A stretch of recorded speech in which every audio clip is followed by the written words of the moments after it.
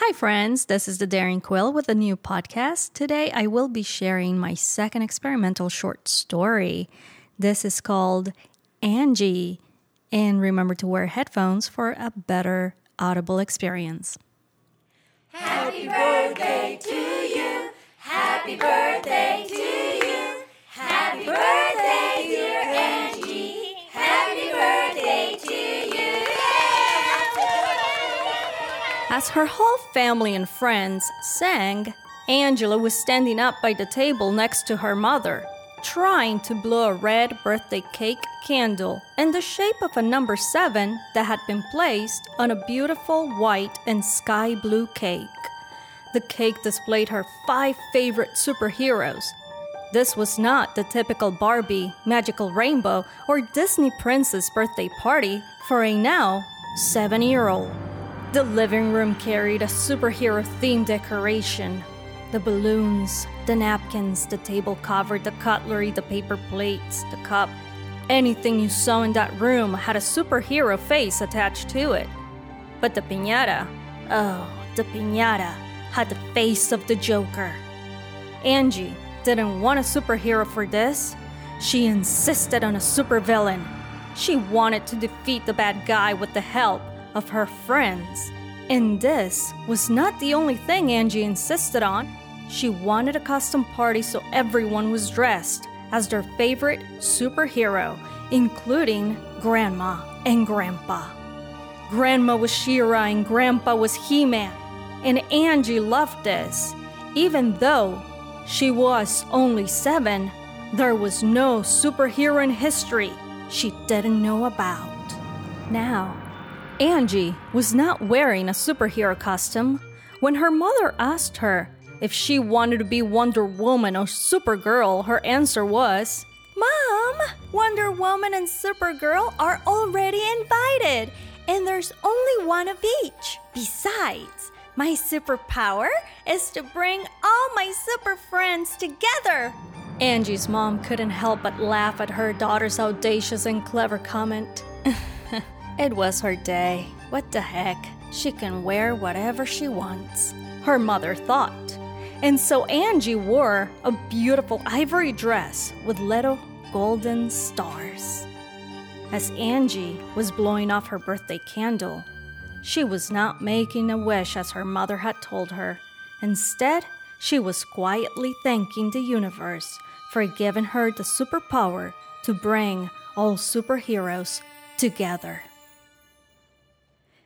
Years passed, and with time, Angela stopped having her superhero birthday parties, and the innocent believed that she had the superpower to bring them all together. She still collected comics and binged all movies and TV shows that had a super in it, but she was an adult now and knew that her superhero friends and superpower obsession were no more than love, passion, and career calling for fantasy and superhero fiction movies, which led Angela to start working as an intern in the entertainment industry right after graduating high school. Tonight, she was not only celebrating her 22nd birthday, but her promotion, her dream job. She was now the senior concept and character artist at the biggest film and television entertainment studio in the world. At 22, Angela felt on top of the world, and there was nothing that could bring her down.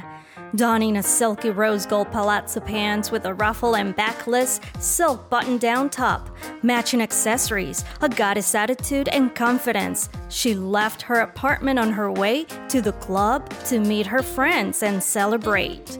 Angela looked elegant and beautiful. She didn't know it, but she was the perfect symbol of a 21st century Wonder Woman. The morning after, Angela woke up with a headache and a hangover. This was strange because Angela doesn't drink. She never has. Could someone have spiked my water? Angela thought while she tried to remember the events of the night before. Then everything went dark, and she fainted in the middle of her living room. She was alone and soon fell into a deep sleep, She started having a freakish dream where her favorite childhood superheroes were calling for her and asking for help. They seemed to be locked up in a surreal, abstract cell. Let us out! Let us out! Let us out, Angie! She kept hearing over and over. How? She asked. Before they could answer, Angela woke up. She was feeling fine. The hangover and the headaches were gone. She was confused. She had almost forgotten the morning incident until she got to work and started working on her latest project. Her computer started glitching.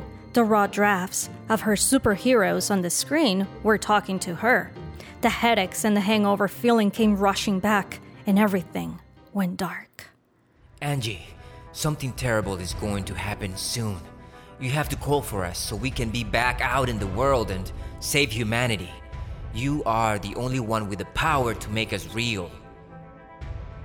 Angie heard him speak, and just like that, she woke up again, feeling fine, but again confused. She was in disbelief. Nothing made any sense.